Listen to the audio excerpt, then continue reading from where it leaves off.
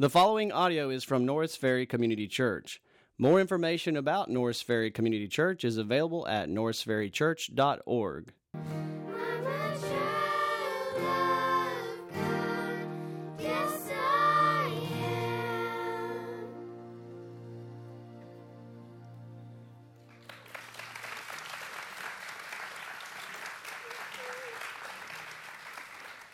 Thank you so much, ladies. So good to hear y'all. And thank you all the children leading us in worship this morning. And thank you for all the adults who spent a lot of time working with them and teaching them, helping them hide the word in their heart through song. It's a great way for them to memorize God's word. And actually, we see it's just a great example of what we're going to see is God's plan for families in the kingdom of God as we're looking at Matthew chapter 19 today.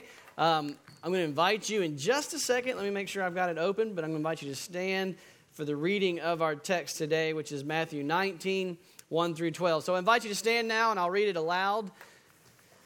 And this will be our text of study this morning. In Matthew 19, 1 and following, we read, "Now when Jesus had finished these sayings, he went away from Galilee and entered the region of Judea beyond the Jordan, and large crowds followed him, and he healed them there. And Pharisees came to him and tested him by asking, 'Is it lawful to divorce one's wife for any cause?' And he answered, 'Have you not read that he who created them from the beginning and made them male and female, and said, therefore a man shall leave his father and his mother and hold fast to his wife, and the two shall become one flesh? And so they're no longer two but one flesh. And what therefore God has joined together, let not man separate.' And they said to him, 'Well, then why did Moses command one to give a certificate of divorce and send her away?' He said to them, 'Because of their hardness of heart, Moses allowed you to divorce your wives, but from the beginning it was not so. And I say to you, whoever divorces his wife except for sexual immorality and marries another commits adultery.' And the disciples said to him, 'Well, if such is the case of a man with his wife, it's better not to marry.' But he said to him, 'Not everyone can receive this saying, but only those to whom it is given. For there are eunuchs who have been so from birth, and there are eunuchs who have been so made eunuchs by men, and there are eunuchs who have made themselves eunuchs for the sake of the kingdom of heaven. Let the one who is able to receive this, receive it.'" Father, we just ask for your help this morning as we see and read your scriptures. We come each day, each Sunday we come, and throughout the week we study, wanting your Spirit to teach us the Word of God, the truth that you have revealed to us that is good and perfect, your good, perfect will for our lives. Help us to have open hearts to hear your message. May we receive the truth with love. It's in Christ's name we pray. Amen. Thank you. Please be seated. Well, over the last few weeks, we've been studying Jesus' fourth discourse. We're in the fourth out of 5 discourses. And in the fourth discourse, we've been seeing God's will for his community of people, his community of faith. As I was praying about it this morning and thinking about what this text is saying, and the Lord was just kind of showing me this idea of this narrowing effect that I think will help us understand where Jesus is going with all this. If you think of the largest category of people as everybody in the world, or completely the culture in general, the scriptures often refers to it as the world, or Jesus is often referring to us being light in the world. The world is everybody, and then from the world we see God's redeemed people. The redeemed people are those who put their faith in Christ, who purchases them from their sins. His blood gives them forgiveness, that they are trusting only in Christ. They realize their own sin, and they need grace, they need forgiveness. And so that's the redeemed people. He redeems them out of the world unto himself. But then the overall redeemed people, that could be also referred to as the church universal or the church in general. Those people are broken up into local communities of faith called local churches. This is one of those. And so among the redeemed people, you have redeemed people in local churches where they together worship like we do and take the Lord's Supper and baptism. Those are 2 ordinances that are specifically given to the church to be a part of their worship. And so we see that Jesus is now saying, my people as a whole, but in particular, local groups of believers should be a community of faith, and they should be characterized as certain characteristics. They should have kingdom norms among them that will look different than the norms of culture or the world in general. And so he's been in this fourth discourse, he's been explaining what the kingdom should look like in and among the church, in among his people. And so what we saw a few weeks ago is, first of all, we should be a holy people. First of all, it was the humble people. A humble people that as we see our sin, we realize our need for Christ. That's what unites us. We aren't united by our religious piety. We're united by the gospel, which says that we're all sinners saved by grace through faith in Christ. And so by definition, we're a humble people. We should be a humble people. That common ground of our fellowship is on our knees, praising God for his forgiveness and his grace provided us through faith in Christ alone. But then he says, I want my people also should be known as a holy people. And so we saw how being in community, we're locking arms together. That you and I are taking responsibility for each other. We're helping each other live holiness. When you join this church, you sign a covenant to say, hey, I want to help the other members of this church be holy, and I want your help. I need you to help me be holy. And so we see the community of faith is humbled in their sin, humbled by the grace of God, and taking responsibility for one another to promote goodness and the glory of God, to promote his holiness and his godliness, to help each other obey his word. And then he said, in that context, you get it makes a lot of sense. The last thing we want to do is cause each other to sin. And he had a lot of harsh words for those. He said, listen, if you cause one of these little ones to stumble, this is not good at all. And so he's been telling us how life should be, what the kingdom norms should be, what the ideal is, what God's will is for his people living in community together. Now today, he is still doing the same thing. He is responding to culture and saying, this is what I want to see in and among my people. So as we begin to look at this text, I want to start by asking us to think, what is the culture in which we live? We as a community of faith find ourselves trying to live out God's kingdom norms, God's will, in the context of a greater community.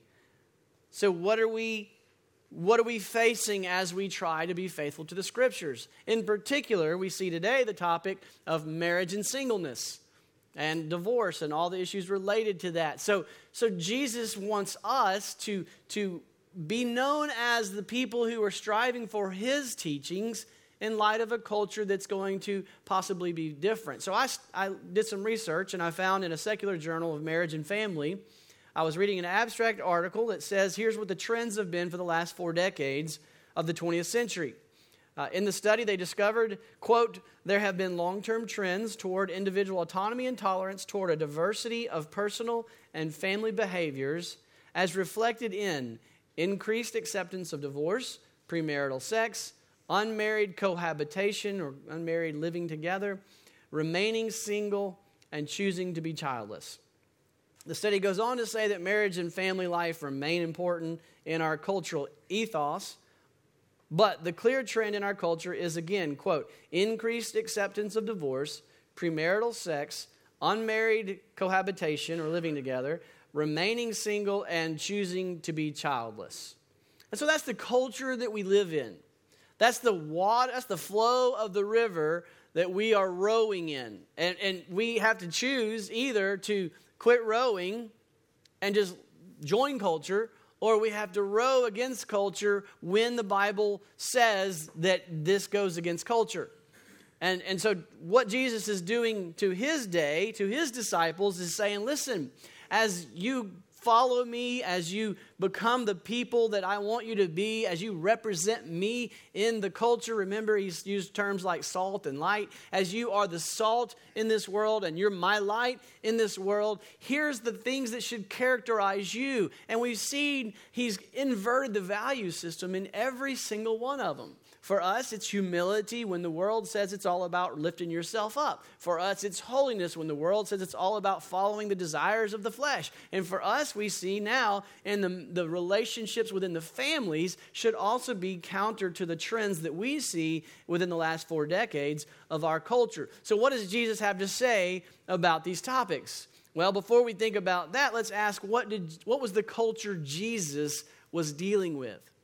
What was Jesus, when Jesus was dealing with his disciples, if they had done a study of the last 4 decades of their culture, what would it have said? Well, best place we could probably go is to go back to the Sermon on the Mount.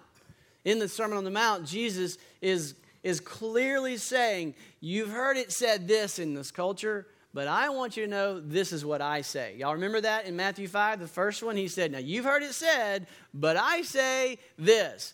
You've heard it said this, and I want you to be different because you're my salt, you're my light, you're my ambassadors, and you're going to look different than the rest of the world. And so he took a couple of the commandments of God's word, because his primary audience was the Jewish believers, Jewish people who were very passionate about the law, but they were misguided. They were wrong in the way they were handling it. For example, he chose a couple examples. He said the 6th commandment says, you have heard it said, you shall not murder. Remember that? And he said, but I say to you, if you have anger, it's tantamount to murder. And then he took the 7th commandment. You've heard it said, or he says, you've heard it said, you shall not commit adultery. But I say to you, you should not lust. Lust is tantamount to adultery. Anger is tantamount to murder. So what was Jesus doing?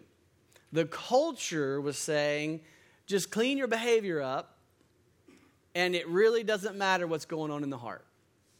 And Jesus said the exact opposite. Jesus said, no, my disciples have a new heart. The Spirit of God transforms their heart, and so the difference of their outward behavior is fruit of an inward change that has taken place. That we put our faith in Christ, He gives us a new heart, He fills us with the Spirit of God, and so we start to be loving of our neighbor, love your neighbor as yourself, instead of harboring malice and anger towards them, which the fruit of malice and anger is murder. And he says, instead of just lusting in the heart, he says, I want you to be pure in heart. I want you to be a holy, separate people. And the result of that will be you will not commit adultery. So you see what Jesus was doing. His response to the culture was to address those issues, that heart sins were tantamount to the behavior. So you couldn't just say, oh, I got that. I checked the box. My physical behavior is good. I don't need grace. I don't need Jesus. I am self-righteous. And Jesus humbles us and says, no, we're all sinners that fall short. Every single one of us needs grace, and Jesus gives us credit for His righteousness. He changes our desires so that we live gradually, increasingly more humble and holy lives. Are y'all following me so far? You've been sitting a while, and I'm going to see if y'all nod out. I'm going to be like, hey, come on, class, listen. It's a lot of teaching today, but it's very important because we have to understand the culture that Jesus is speaking to understand this verse.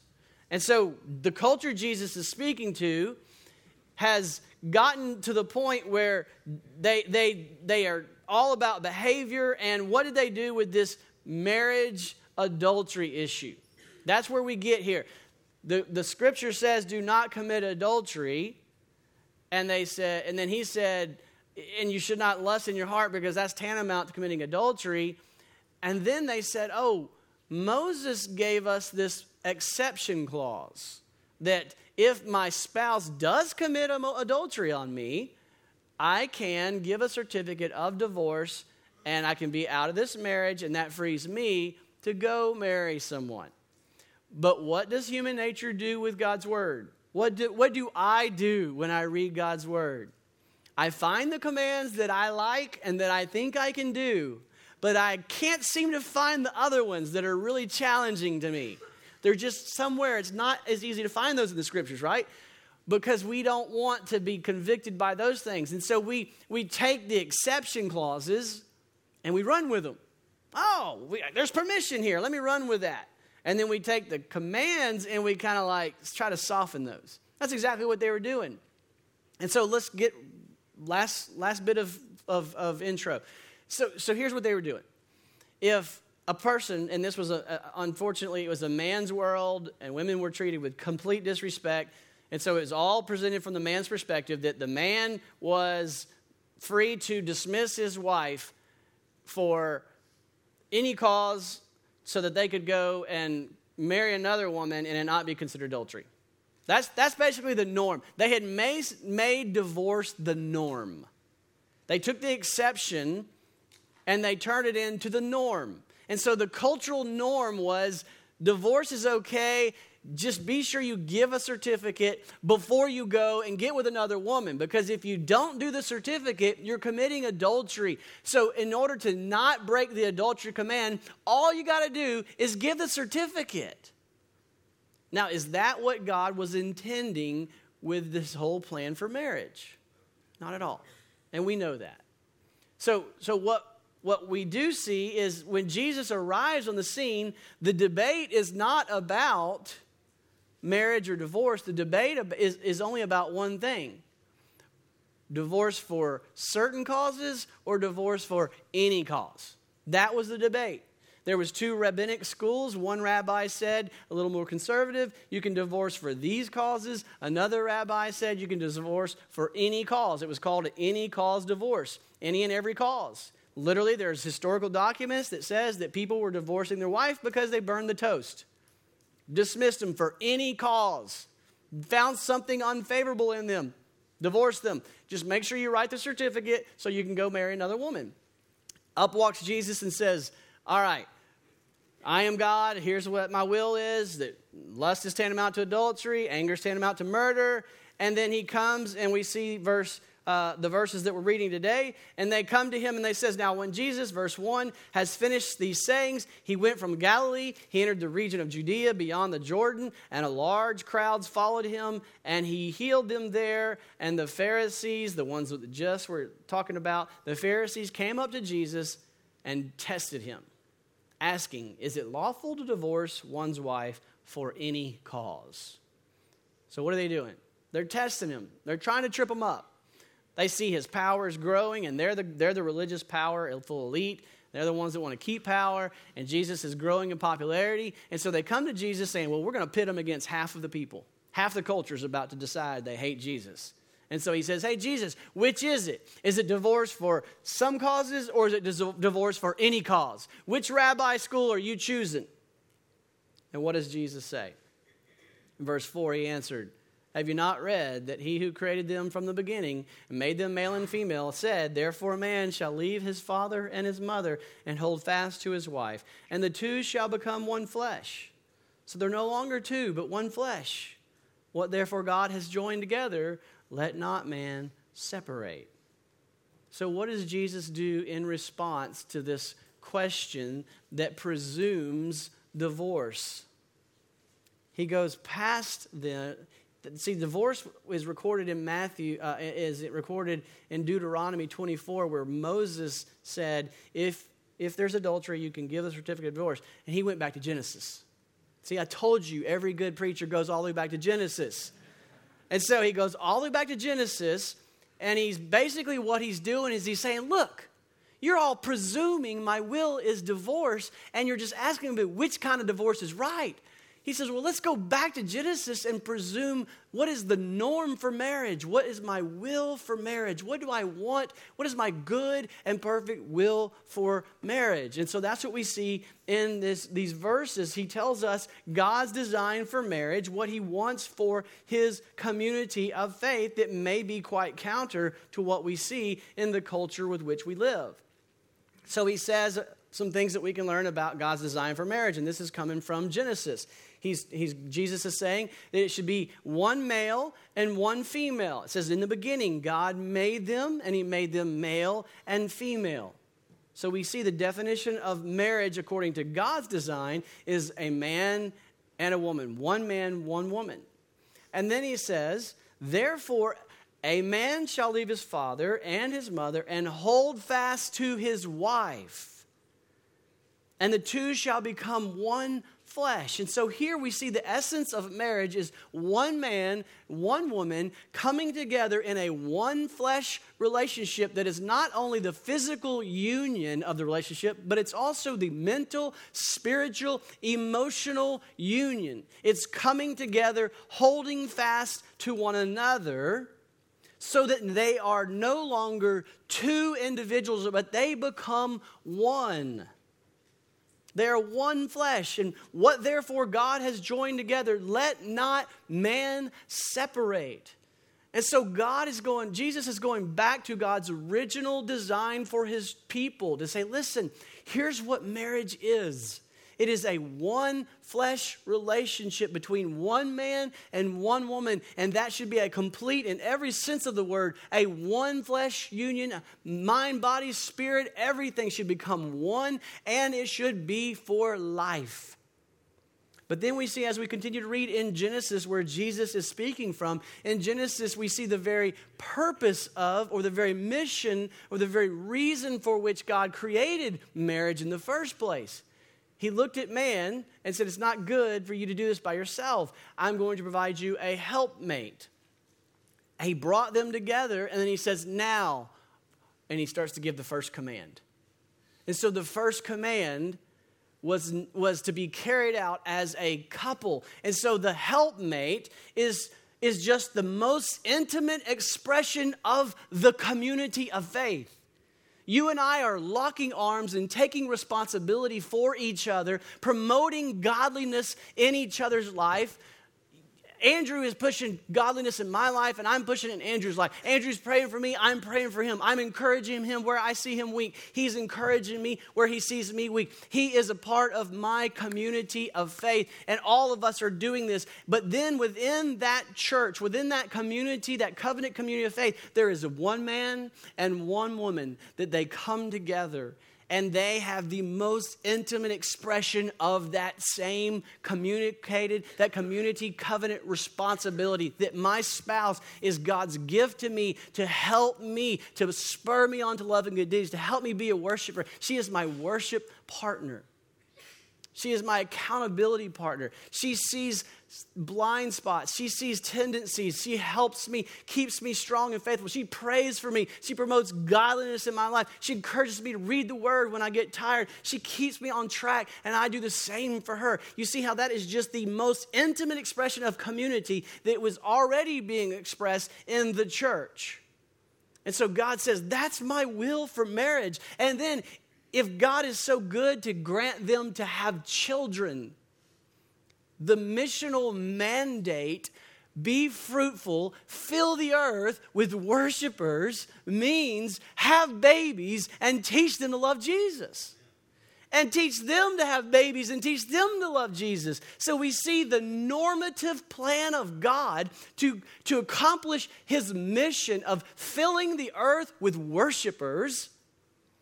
The family unit of a man and a woman coming together in physical union to have children and to raise them as disciples and to send them out to do the same thing is fulfilling the missional mandate. When I dismissed it the first service, I said, go have babies. And they were like, whoa now, Pastor, hold on. But that's God's normative plan. Are there exceptions? Yes. Are there struggles? Absolutely. Do we have challenges? Are we sinful people? You bet. I don't need to tell any of us of that. But none of that redefines God's normative plan for his mission. And so the Pharisees are trying to test him. They ask him about divorce. Jesus responds about God's plan for marriage. And they aren't happy with that. And so they say, no, we asked you about divorce. So in verse 7, it says, well, why then, they asked Jesus, well, why then did Moses command, if that's God's will for marriage, then why did Moses command one to give a certificate of divorce and to send her away? And Jesus said to them, because of your hardness of heart. But notice the key words in verse 7. Why did Moses command? And then Jesus says, because of the hardness of heart, Moses allowed. you to divorce your wives. But from the beginning, it wasn't so. See, he's not letting them redefine the norm. He's holding fast to God's original plan. This is the norm. No matter what's going on in culture, we don't get to redefine God's norm. And so he's saying, this is my will. It's my good for you, good and perfect will. From the beginning, this was my will. And I say to you in verse 9, whoever divorces his wife except for a sexual immorality and marries another commits adultery. So let's park here for a minute, because those are hard words to hear and to understand. Let me say what he's not saying up front. What he's not saying to those who have been through divorce and remarriage, he's not saying that you live in some perpetual state of sin and adultery. I want to say that very clearly. He's trying to make clear that the original divorce decree was given as an exception, that if a man and a woman who were in that one flesh relationship, if that one flesh relationship was broken by another flesh relationship, was broken by adultery, then it wasn't that you had to get divorced, but if you could not reconcile, if it could not be brought together, then you could divorce. But in that situation, instead of just leaving the spouse and moving on, you need to do it right, do it proper, and make sure that that has been recognized with an official certificate that then says it is okay for you to remarry because your spouse has broken the relationship already. And so just like he was saying, anger is tantamount to murder, lust is tantamount to adultery, here he is saying that divorcing someone just to go be with another woman is tantamount to adultery. You're not getting around it by just laying that piece of paper out there. And so when he says that if you divorce and remarry except for the situation of adultery, you're committing adultery, he's just saying you're not getting away with this. And so don't turn this into my new norm for marriage. Are y'all following with me the logic of what he's saying? He's simply saying that you can't just use this piece of paper as an excuse to go commit adultery. He's saying honor marriage, fight for marriage. And yeah, I know there are exceptions and struggles and challenges, and we live in a hardened, hard world with lots of problems. But let's not lose sight of God's design for marriage. Now, I want you to know, I understand these are very hard words for a lot of people, a whole lot of people, and for various reasons. One is there are many people who have been through divorce, and it is just a terrible thing to go through, terribly painful. There's nothing easy about having an arm or half my body ripped out of my body. It's just pain, bloody, painful, long recovery. I want you to know we love you. You are accepted here. You are welcome here.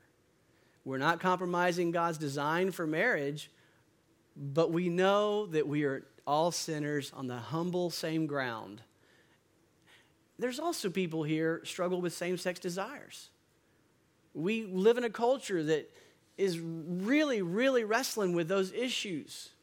And so to hear God's design for marriage is one man and one woman entering into a relationship forever. A lot of people are finding that hard. So what do we do as God's people trying to be faithful to Scriptures? What is the most loving thing we can do? It's not to compromise the Word of God. It's to love you, accept you, and call you to God's will. And encourage you, and to come alongside you and say, listen, these are challenging waters to navigate. This is complex. Every situation is unique and challenging. But the way we work through it is not by changing and twisting Scripture. It's by figuring out how we, in these complex situations, can humbly conform to Scriptures. And so as the Word of God is clear, we as a people want to uphold God's design for marriage, but remember, we're humble. As brothers and sisters who are all sinners saved by grace, we lock arms and say, okay, I understand you're in a very hard marriage. Let's talk about how we can honor God best in this situation. I understand you have same-sex attraction, but let's talk about how we can honor God best in this situation. I understand you've been divorced. You're considering remarriage. I understand you've been divorced and you are remarried. Let's talk about what is the best way to honor God. Let's study the scriptures together and let's seek to honor God, because the most loving thing you can do for me is to never compromise God's word. If I struggle, I don't know if I'm going to have a massive anger problem soon, because this has been my running example for the last 3 weeks, but I don't think I have that yet. You let me know if I do. But if I struggle with anger, as I said last week, and I think one time I said, and maybe it borderlined on abuse or whatever, what is the most loving thing you can do for me? Is it to say, Tracy, it's not really wrong? Of course not. You would not be doing me a service by changing God's word. But what you should do is love me, accept me, pray for me, encourage me, disciple me, and promote God's goodwill for my life. That's what we want to do for all the struggles that we have. So we don't compromise God's design for marriage. But if you're struggling with it because of all the varieties of scenarios that I can't even go through, just know we love you, we accept you, and we want to promote God's goodwill from where you are now going forward. Amen? All right, so we got that clear, what Jesus is saying, what he's not saying. He is saying that God's will is that marriages are one flesh, worship partners, having babies if God grants that, raising them to worship God and filling the earth with glory that way. So let's not, no matter what's going on in culture, let's not compromise that teaching. And I know it's hard, but there's much grace and much love and much acceptance in the community of faith that is formed around the fact that we're all sinners saved by grace. So then the disciples heard this. You're telling me their mind now has been challenged from which divorce is okay to now, let's try not to get divorced. And they're going, wait, we're supposed to stay married forever? Have you seen her cook? And Jesus is going, forever. That's the goal here. It's like we as pastors feel many times in marital counseling. No, this is forever. I was thinking this weekend, we were at college, we were at Tech signing leases for a 1-year contract for 17 and 18-year-olds. I'm like, I sat all the families down that were there and I said, okay, listen, I need to talk to parents. If your kid changes their mind, you're still on the hook for their rent. This is a long-time commitment. Jesus is saying, listen, when you get married, we want this to be a forever commitment. And you know what the disciples said? Look at verse 10. If such is the case of a man with his wife, it's better not to marry. Isn't that funny? They're like, wait a minute now. If that's what you're calling me to do, and that's exactly what we want to happen in premarital counseling, is once you hear the commitment, if you're like, I'm out, say, okay, let's go. We just saved you a lot of headache and heartache. And so they said, this is hard. It may just be better not to get married then. And so that phrase that if this is the case, then maybe it's better not to marry, Jesus responds in verse 11. He said to them, well, not everyone can receive this saying. This saying being, not everyone can get married. So Jesus says, well, not everyone can receive that, but only to those whom it is given. So what Jesus is saying in verse 11 is God gives the gift of singleness to some. Some people find the grace of God and the will of God to accept, I'm not marrying. I'm going to be celibate. I'm going to be single. I'm not going to marry. I'm not going to have children because I believe this is God's will for me for pursuing the kingdom of God. I believe God is calling me to be so singular, devoted to Him that a husband would be a distraction.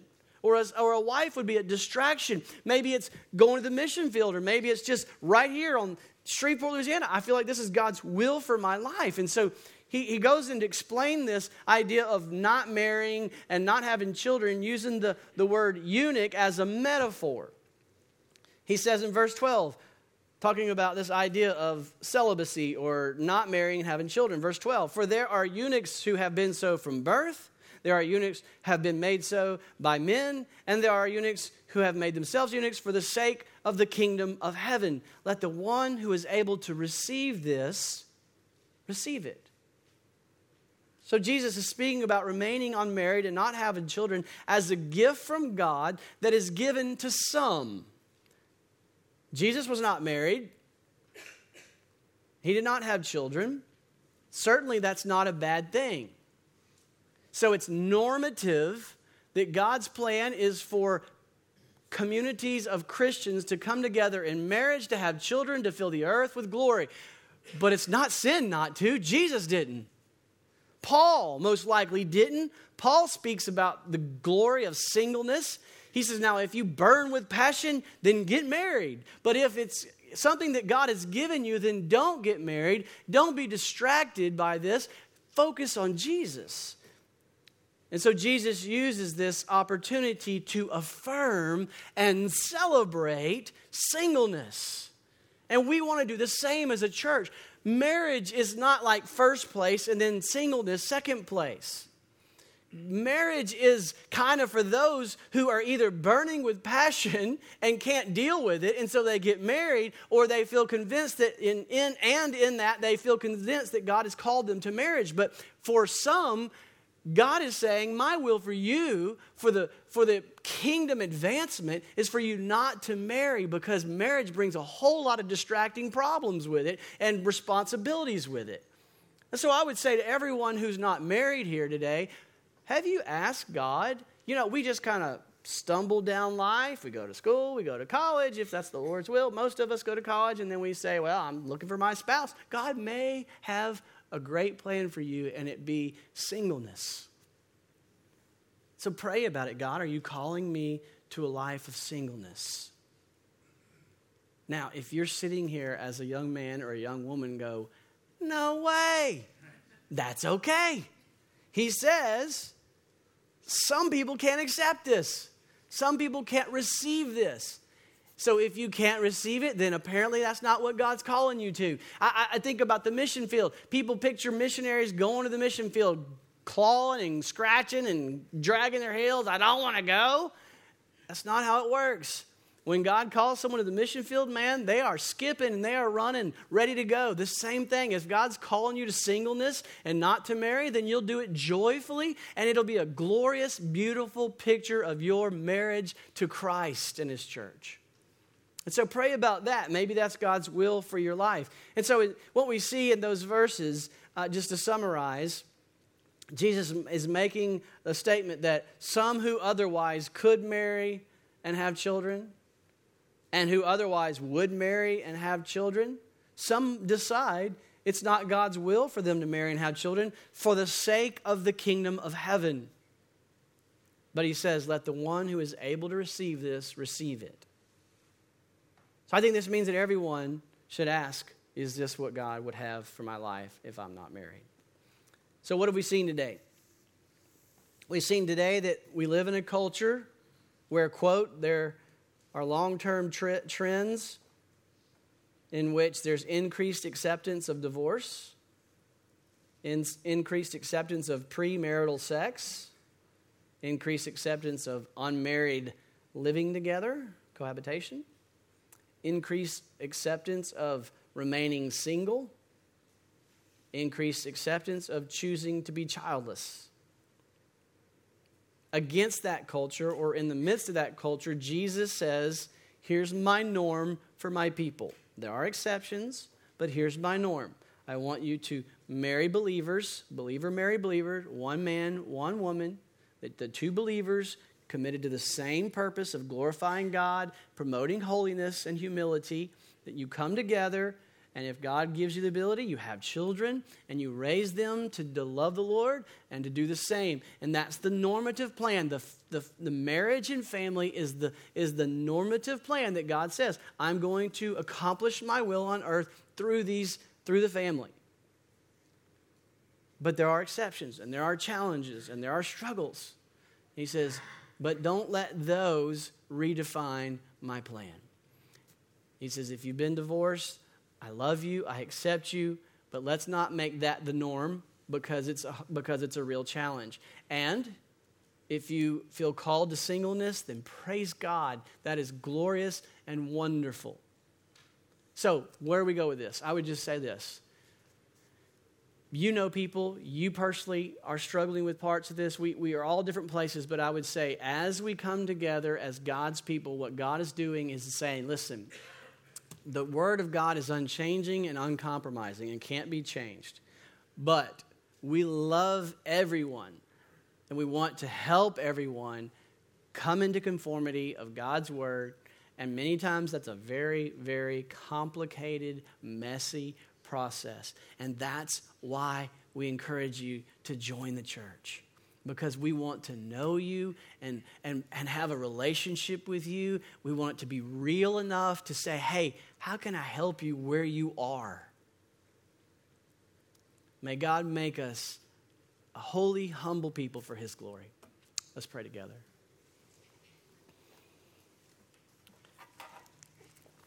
Father, we love you and thank you that you have a perfect, good will for our lives and for your church, and that you lay it out there in scriptures clear enough for us to work towards that in all of our frailties and all of our mistakes and hardness of heart and sin, Lord. But you, by your grace, forgive us when we put our faith in Jesus and what He did on the cross.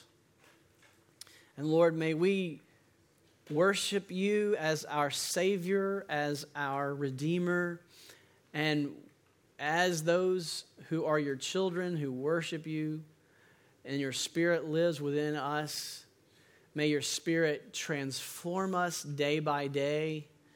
May we focus on you and your glory and your glorious will for our lives, and may it transform our marriages, our families, our singleness, in all areas of life. We want to honor you. And I pray, God, with great sincerity that this church will be loving as we hold to the truth, but be loving, take responsibility for each other, that together we might honor you with our lives. It's in Christ we pray. Amen. Thank you for listening to audio from Norris Ferry Community Church, located in Shreveport, Louisiana. Feel free to make copies of this message to give to others, but please do not charge for these copies or alter the content in any way without permission. For more information about Norris Ferry Community Church, please visit us online at norrisferrychurch.org.